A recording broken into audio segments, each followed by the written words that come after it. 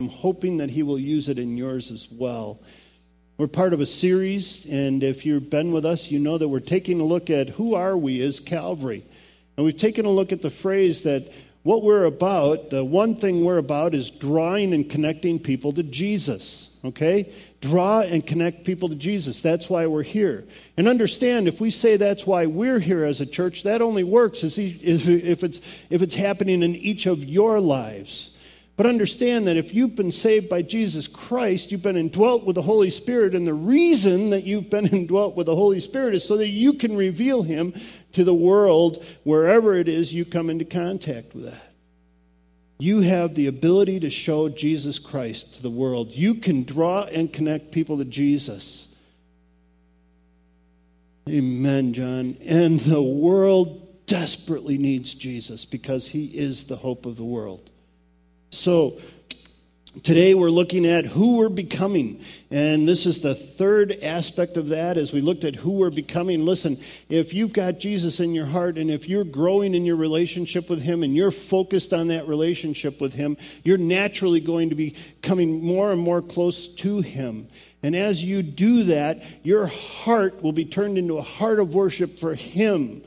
And as that heart of worship for him is displayed in your life, several characteristics will come from you. One is contentment in Christ. Pastor Doug looked at that a couple of weeks ago. The second is a concern, a genuine concern for the lost, for those who don't know him. Today we're going to be looking at the fact that a heart of worship displays itself through careful stewardship. Careful stewardship in each of our lives. And the big idea for today is that we are stewards of God's provisions. We are stewards of God's provisions, each one of us. So, we're going to look at Matthew 25. Matthew 25 contains some parables. And before we get started, I want to talk to you a little bit about parables. If you look on the right side of your notes, it says, what is a parable? Because I thought maybe some of you don't know exactly what a parable is. So, what is a parable? Well, I put a little definition there for you. It's something easy to understand. A parable is a story using a common event of life to explain, emphasize, or clarify an important spiritual truth. Super. Right? All right. Let's put it in simpler terms. I don't know about you, but I do well with simple. A parable is a story about the natural that's used to explain the supernatural. Okay? That's pretty cool. I don't know why, it's hard, right? Sometimes to understand the supernatural. We say, man, I don't naturally get this. Right, because you can't. Naturally, you can't understand it, but supernaturally, you can. That's the amazing thing about being a part of God's kingdom, the family of God. Listen, God places the supernatural within you because he knows you can't do it naturally. Well, all right, now we have something to start with, and that's what we need to get a grip on. But the truth is, because we live in this natural world, it's really hard for us to focus on the supernatural.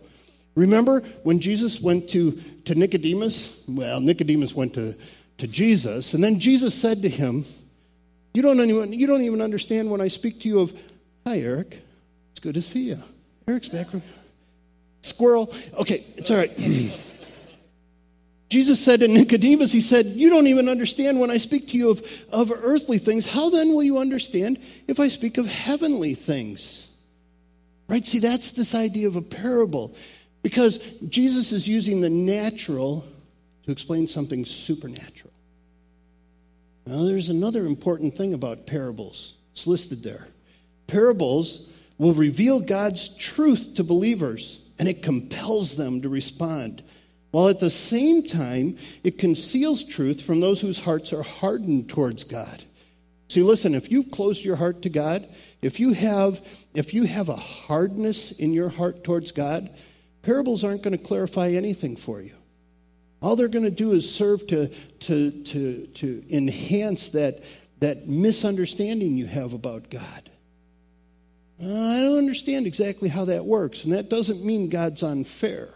You remember in Matthew 13 when he told the parable of the sowers, the disciples came to him and said, why do you talk in parables? He said, because you're blessed if you understand. You can take these things and you can apply them to your lives, because a real life situation makes it much easier for us to understand what God is looking for us to do supernaturally. Now, a parable is an expanded simile. Okay? And a simile is something where we say it's like something. Psalm chapter 1. Blessed is the man who does not walk in the counsel of the wicked. He will be like a tree. All right? So that man is like a tree who's planted by living waters. That's a simile. A metaphor is a little bit different. That's where Jesus says, I am the bread of life. Okay? That's a metaphor. Expanded metaphor is an allegory. Expanded simile is a parable. So what? Well, we have to be careful not to read too much into the parable. Okay? Because the parable is, this is like this. Okay? So, in order to really grasp what the parable means, we have to jump into the context. Because if we're not in the context, we're not going to know what it's being compared to. Ready? Okay, all that was free. Now we're going into the message. So, Matthew chapter 25, but we need to grab context. So we're going to start in 24. We're going to start in 24, and we're going to pick it up in verse 3 so that we can gain the context as we're trying to understand the truth that we are all stewards of God's provisions. Big idea. Matthew chapter 24, verse 3. As Jesus was sitting on the Mount of Olives, the disciples came to him privately. You ever get jealous of the disciples? How cool would that be? I was driving by the lake and Jesus was sitting out on my... Hi, Emily. Boy, there's all sorts of new people here. All right. I was driving by, I saw Jesus sitting on the bench, so I pulled over. And so I could sit and talk with him for a while. Man, how cool would that be? What would that be like? The disciples had that opportunity. You have any big questions in your mind that you just love to ask Jesus the answer to? Yeah. And we do that. We get that. We know that we have the Holy Spirit inside of us. We know that Jesus is right here with us all the time. We know that and we understand that. How neat would it be to sit down like this with him?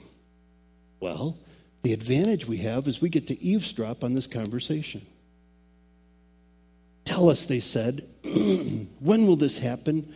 When will the sign of the coming, or what will be the sign of your coming and the end of the age? Jesus is coming back, isn't he? Amen. Amen. I am so ready. Watch out, he said, that no one deceives you. For many will come in my name, claiming I am the Christ, and will deceive many. You will hear of wars and rumor of wars, but see to it that you are not alarmed. Could I pause there a moment? I don't know about you, but I'm having a hard time figuring out what to do with all the extra time that I'm not using running to the phone to answer the election calls. I have never been so popular. And my mailbox is empty now. Don't you know? Did you notice what happened during the campaign? Everything about it, it seems to me, was designed to place fear and anxiety into the nation. Vote for me or this will happen. Don't vote for him or that will happen. Vote for her and this, and vote for... And it was all, if you vote for this person, this war will take off. If you vote for this person, we'll be friends with Russia. If you vote for... Really? Wars and rumors of wars. Listen, what does Jesus say? Don't be alarmed. Don't be alarmed. It's okay. God's still on the throne. Amen. We're okay. All right? Do we know what way the country's going? I don't know what next year looks like, but I know who does. And he is sovereign, and he is in control, and he is over all. So Jesus says, don't be alarmed. Such things must happen. But the end is still to come. Nation will rise against nation, kingdom against kingdom. There'll be famines, earthquakes in various places. All of these are the beginning of birth pains. Then you will be handed over to be persecuted. You'll be put to death. You'll be hated by all nations because of me. At that time, many will turn away from the faith and will betray and hate each other. And many false prophets will appear and deceive many people. Because of the increase of wickedness, the love of most will grow cold. Ooh, see that in our world? People don't love very much anymore, do they? But he who stands firm to the end will be saved. And this gospel of the kingdom will be preached in the whole world as a testimony to all nations, and then the end will come. Listen, that's the context of the parable that we're going to look at. The gospel of the kingdom will be preached. Jesus was all about the kingdom of heaven, the kingdom of God. The reason that he came was for the kingdom of heaven. Matthew makes that so clear. The kingdom of heaven. And the kingdom of heaven is an already and not yet situation. Already, not yet. We're already seeing the kingdom of heaven. The minute that Jesus Christ came down, he established that. And as the church came and as he indwells people here, we are part of, as the church, as those who have trusted Jesus as your Savior, you are part of the kingdom of heaven. Citizens of heaven. And we await a Savior from there, Philippians tells us. Amen? See, we are part of the kingdom of heaven, and we get to live that out.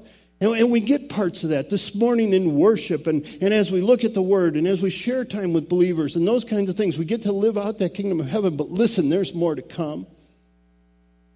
And one day, we will be part of a kingdom of heaven where there is no sin. I am so tired of sin. Tired of sin. One day, the kingdom of heaven will come. One day, Jesus will return. One day, Jesus will come back and establish that part of his kingdom. And these parables that are in these two chapters and the one that we'll look at today are all within the context of Jesus coming back and being ready for that moment. We don't know when it is. Now, there's 4 parables. We're going to look at the 4th, but each one builds on the others. So just quickly glance, we see one in chapter 24, verse 42, and that parable is to say that time is unexpected. We don't know when it is. If we knew when it was, we'd be ready. Okay, men, have your wives ever left for the day and you knew she was coming home at 5 and you started cleaning at 4:54? I've heard of people who do that. See, we don't know when Christ is coming back. Second parable is there in verse 45. And there it says to watch. Make sure you watch and be ready. Be doing what God has called you to do. The next one is the parable of the 10 virgins. And it says to be prepared. Make sure you're ready. Don't think it's so far off, because listen, it seems like it's a long way off, but make sure you continue to be prepared. You're continually ready. All right? Again, men, you ever been waiting for your wife to get ready? No, okay. All right, so then the last one. Actually, my wife waits for me all the time. This is the parable we're looking at, the parable of the talents. And that says to serve while you're waiting. Make use of this time. Make use of the already as you anticipate the not yet aspect of the kingdom of God. Make the most of it. And how do we do that? By carefully stewarding the provisions that we've been given by God. So let's look at this parable, shall we? Again, it will be like, see, there you go. It will be like, now we know we're in a parable. Be like a man going on a journey, who called his servants and entrusted his property to them. To one he gave 5 talents of money, to another 2 talents, and to another 1 talent, each according to his ability. Then he went on his journey. The man who had received the 5 talents went at once and put his money to work and gained 5 more. So also, the one with 2 talents gained 2 more. But the man who had received the 1 talent went off, dug a hole in the ground, and hid his master's money. After a long time, the master of those servants returned and settled accounts with them. The man who had received the 5 talents brought the other 5. Master, he said, you entrusted me with 5 talents. See, I've gained 5 more. His master replied, Well done, good and faithful servant. You've been faithful with a few things. I will put you in charge of many things. Come and share in your master's happiness." The man with 2 talents also came. "Master," he said, "you entrusted me with 2 talents. See, I've gained 2 more." "Well done, good and faithful servant." His master replied, "You have been faithful with a few things. I will put you in charge of many things. Come and share your master's happiness." Then the man who had received the 1 talent came. "Master," he said, "I knew that you are a hard man, harvesting where you have not sown and gathering where you have not scattered seed. So I was afraid, and I went out and hid your talent in the ground. See, here's what belongs to you." His master replied, "You wicked and lazy servant. So you knew that I harvest where I have not sown and gather where I have not scattered seed? Well then, you should have put my money on deposit with the bankers, so that when I returned, I would have received it back with interest. Take the talent from him, give it to the one who has the 10 talents. For everyone who has will be given more, and he will have an abundance. Whoever does not have, even what he has will be taken from him. And throw that worthless servant outside into the darkness, where there will be weeping and gnashing of teeth." It's interesting, isn't it, to think that Jesus spoke this parable to his disciples in an intimate setting, and Matthew recorded it. So in a way, these very words of Jesus, as he was speaking them, he knew that we'd be looking at them now. I love that. He knew what each one of us needed to hear from this parable today. Love that. That's the Word of God. It's living and active. And every time we open it, we have that opportunity. So we're stewards of God's provision. The first thing that I'd like you to see here is that God entrusts things to us according to ability. God entrusts according to ability. The talent. We think of talent today and we think, I can dance, right? Nah, I can't dance. I can play piano. That's great talent that you have, Pastor Mark. I can sing. Those are talents the way we look at them today. But that's not what Jesus was referring to here. What Jesus was referring to here at the time when he was speaking this parable, because we need to remember, in order for us to apply it to our lives, we have to understand how it was spoken to the people who were receiving it. And he was talking about units of money. A talent was a way to measure money. As I've looked at that this week, what I've come to discover is that a talent was actually equal to about 6,000 denarii. Isn't that impressive? Does that clarify it for you? How about if I say this? A talent was about 20 years' wages. Wow. Your NIV footnote says more than $1,000. I'd need more than $1,000 to live for 20 years. 20 years' wages. This master was an incredibly wealthy master.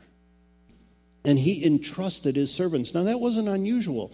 For the time when Jesus was walking on the earth, it wasn't unusual for servants to be elevated to a point where they would be entrusted with great wealth. And the reason that they were entrusted was so that they could produce more wealth for those who they were serving.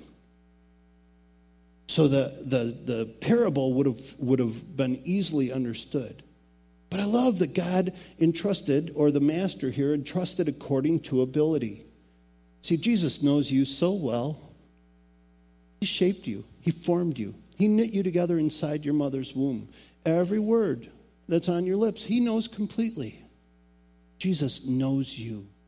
He knows your ability. He knows your capability. He does. And it's easier to count mine than yours, Bonnie. Amen.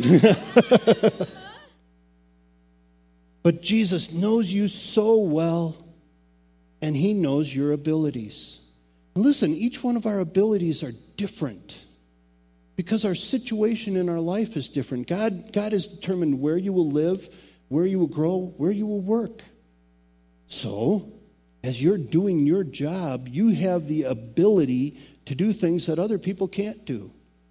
If you're selling a car, and you're in that place, you have the ability to be God in that place that I don't. Whatever your place is, as you're over there at the Y, Pat, you have the ability to reach into a place that none of the rest of us do. Each one of us has an ability. Plus, we have how God has designed us. Those talents that he's given us, the mental capacity, the emotional capacity, each one of these things, he studies us and he knows our ability. And so he entrusts things to us according to that. It's important to remember. Sometimes we can get wrapped up wishing we had something somebody else had. You know? And listen, if you were able to handle that, God would give it to you. Don't feel bad about what God's given you. He's given to you according to your ability. So some questions. Do you recognize that you're a servant of God, entrusted with provisions from him? And what are those provisions that I've been given? What are the things that God's given to you according to your ability as his servant? Second point, remember, we're looking at the fact that we're steward of God's provisions. The second point, there will be an accounting. There will be a time when the master will come back and ask us what we've done with the things that have been entrusted to us. There is a time coming. You understand, each one of us are servants of God. Even those who don't recognize God. We sang in one of our songs, every knee will bow, every tongue will confess that Jesus Christ is Lord. See, you may not recognize God as your master, but he is. And so everyone will give an account. We're told of two situations when we see the king, when we see the master, there's two possible situations. Okay? Did you catch them in here? They're pretty diametrically opposed. First, for the servant with 5 talents. Well done, good and faithful servant. You've been faithful with a few things. I will put you in charge of many things. Come and share your master's happiness. Wow. I don't know about you, but I always look for positive reinforcement, don't you? I mean, I don't do a job so that someone can say, ugh. Right? I mean, I'm doing it so that somebody says, wow, that's great. You did a good job. Isn't that why we, right? For the most part. Can you imagine coming into God's presence and him saying, well done, good and faithful servant? It's interesting to see that what happens if you've been faithful with the provisions that God's given you, he will give you more. He will give you more responsibility. Isn't that super? Because you've got all that spare time you don't know what to do with anyway. Right? But think about it. If you're faithful with the things that God's giving you, he will entrust you with more. And he will entrust you with more. Listen, it is God who prepares the work in advance for you to do that he has prepared for you.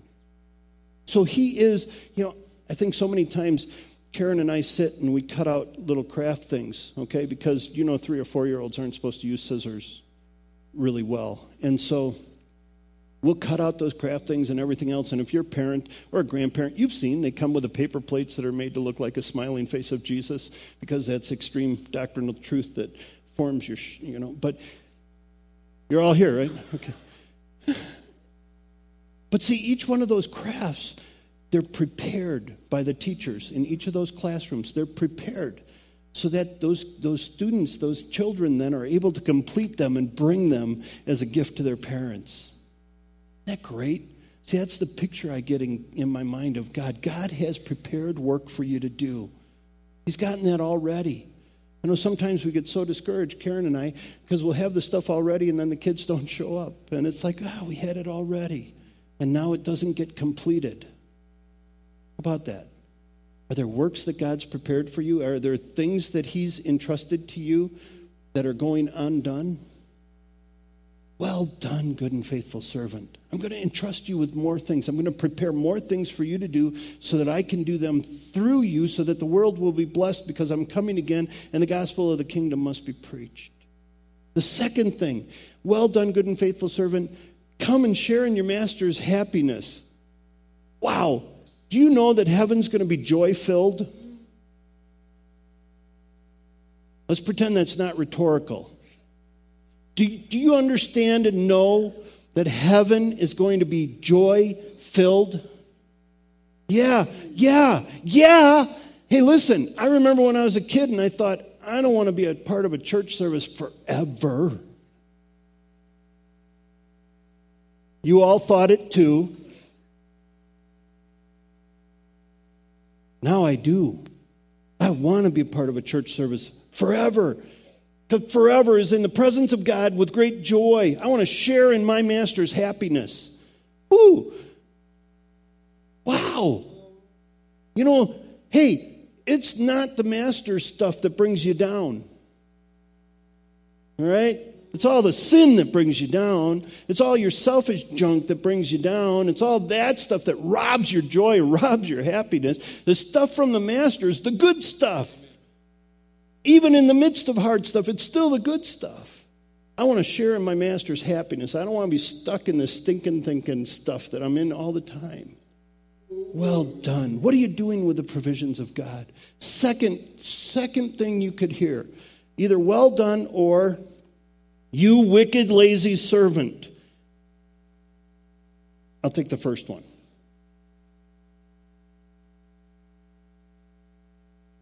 Right? But how many of us are not being careful with the things that we're given?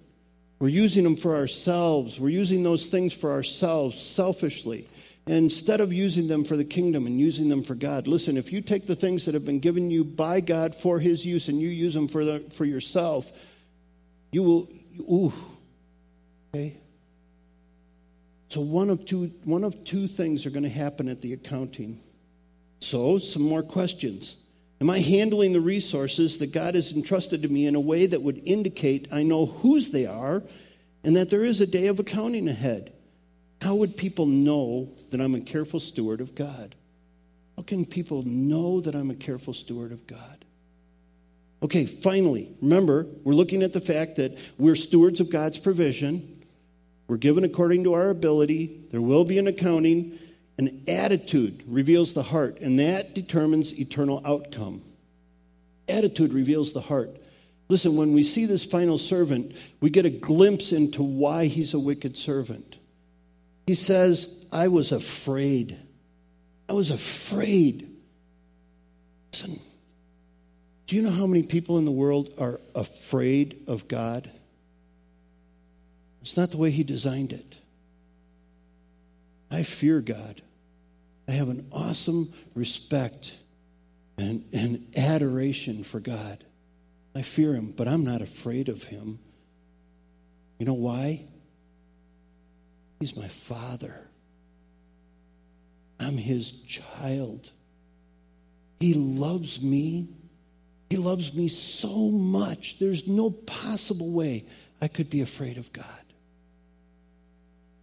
But do you know that the majority of the people that you meet every day are afraid of God?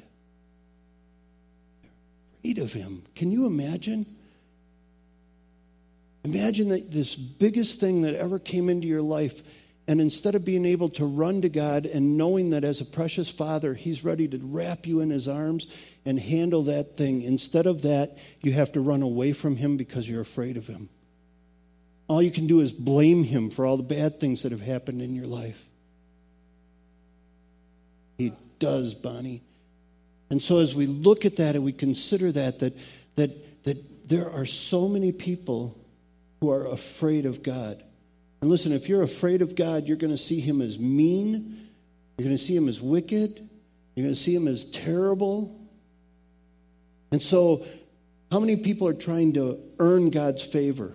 See, most of religion is me trying to make myself good enough for God. Listen, guess what? No matter how hard I try, that can't happen. But most of the religions are being afraid of a God and trying whatever you can do to win the favor of that God, however it is you've designed him.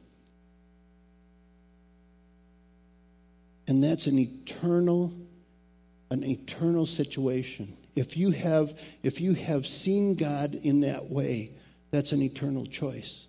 But listen, for those of us who are servants who have been won by the love of Jesus Christ and we see God for who he is, we're going to hear, well done.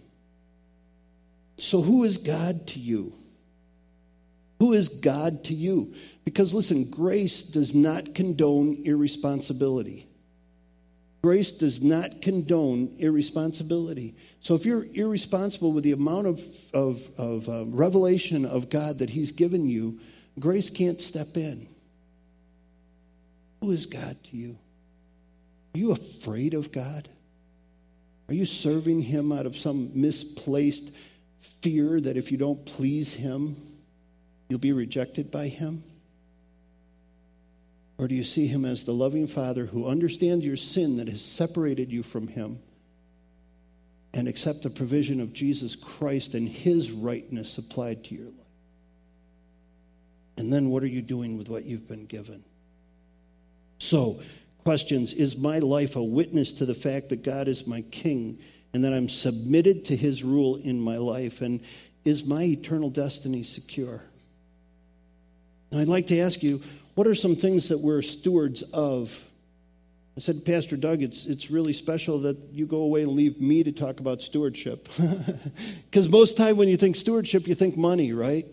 And hey, that's a big part of it. Because where your treasure is, there your heart will be also. And we're going to look at all these different areas in the Digging Deeper this week, but I just wanted to highlight a few of them for you. When they came to Jesus and they tried to trip him up and they said, what's the greatest commandment? And Jesus said, love the Lord your God with all of your heart, with all of your soul, with all of your mind, and with all of your strength. And the second is like it, love your neighbor as yourself. Could I say that the first place we need to start with stewardship is there? How are you stewarding your heart emotionally? Are you stuck in a deep, dark place emotionally that Jesus Christ has died to give you victory over? Are you stewarding your emotions well so that you're emotionally healthy? How about your body? Are you caring for your body well? And this message has pierced me this week. I don't take the best care of my body. I know, see? And God's pierced me with that. Am I stewarding this carefully? My mind. How am I stewarding my mind? What am I putting in there? What am I allowing to shape my mind? My energy. What do I use my energy for? If God gave me more to do, would I not be able to do it because I'm using my energy for something that isn't of his design for my life? And then my relationships. This is interesting. As my mom passed, I began to think of how am I stewarding my relationships? Because relationships come to an end. So what are we doing with those relationships when I have them? How am I stewarding my relationship with you, John? How am I stewarding my relationship with Karen? Okay, good. Whew. She said good. But listen, all kidding aside, that's an important question for me to ask her regularly. And it's an important question for us to ask each other. How are we stewarding our relationships with each other? You know, our self can get in the way. Do we see that relationship we have with that other person is there so that Jesus can be shown through us to that other person? Listen, when you step out of the center of the universe and put God there, your perspective changes. And so your relationships are there so that you can reveal Jesus to those people you're in relationship with. What are some other areas that we can be stewards of? We also have our talents and our abilities, those things that we've been given, our time. We have our finances. We have our financial resources as well. And the environment. The earth is the Lord and everything's in it, Psalm 24 tells us. How are we caring for the environment? How am I taking care of that for God as a steward? Finances. What am I doing with my finances? What are we doing as a church? But what are we doing individually with those things? I remember I was feeling pretty good about myself in this area, and I went to hear a message, and the preacher was doing a great job, and he said, "So, are you honoring God with your giving?" When I put a check mark, you betcha. He said, "Are you honoring God with your spending?" Preachers. Get all invasive like that, huh? That's a hard question. Is every penny I spend spent in a way that would honor God? Am I spending money on things that bring honor and glory to Him? Am I giving back to Him in ways that are bringing honor and glory to Him? Am I careful about how I steward that? Talents and abilities. You may say to yourself, "My power and the strength of my hands have produced this wealth for me." But remember the Lord your God, for it is He who gives you the ability to produce wealth, Deuteronomy tells us. So, those talents and abilities that God's given you, are you using them solely for yourself, or are you using those for Him? And see, this is all about the coming kingdom. It's all about the fact that there are people out there who need to know that Jesus is Jesus, and He is their hope. So, how are you stewarding those things? One thing I'd like to ask you to consider, it's not there, I want you to write this down. How are you stewarding your salvation? How are you stewarding your salvation? 2 Corinthians 6:1 says, "Don't receive the grace of God in vain." Are you stewarding your salvation well? Is it like, let's see, hell, heaven, I'll take heaven, got it, that's good, don't care about anybody else? That's not good stewardship. That's terrible stewardship. Because you have not been given your salvation for you.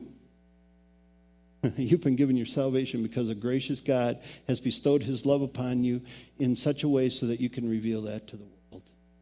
So how are we doing with all this? Oh, man, I don't know about you. This excites me. It excites me to know that I have been entrusted by God according to my ability. And I have an opportunity to steward that for Him. My master's coming back one day. I'm going to be ready. I'm watching for Him. Prayer, absolutely. How are you stewarding your prayer? I want to be ready for Him when He comes. There's so many different ways you can look at this. Pray over this carefully. Take the digging deeper. Are you ready for the King when He returns? Lord, I thank You. I praise You for who You are. Obviously, the list isn't exhaustive, Lord. Each one of us have been given all sorts of different things. And there's no way we can know what each one's been given.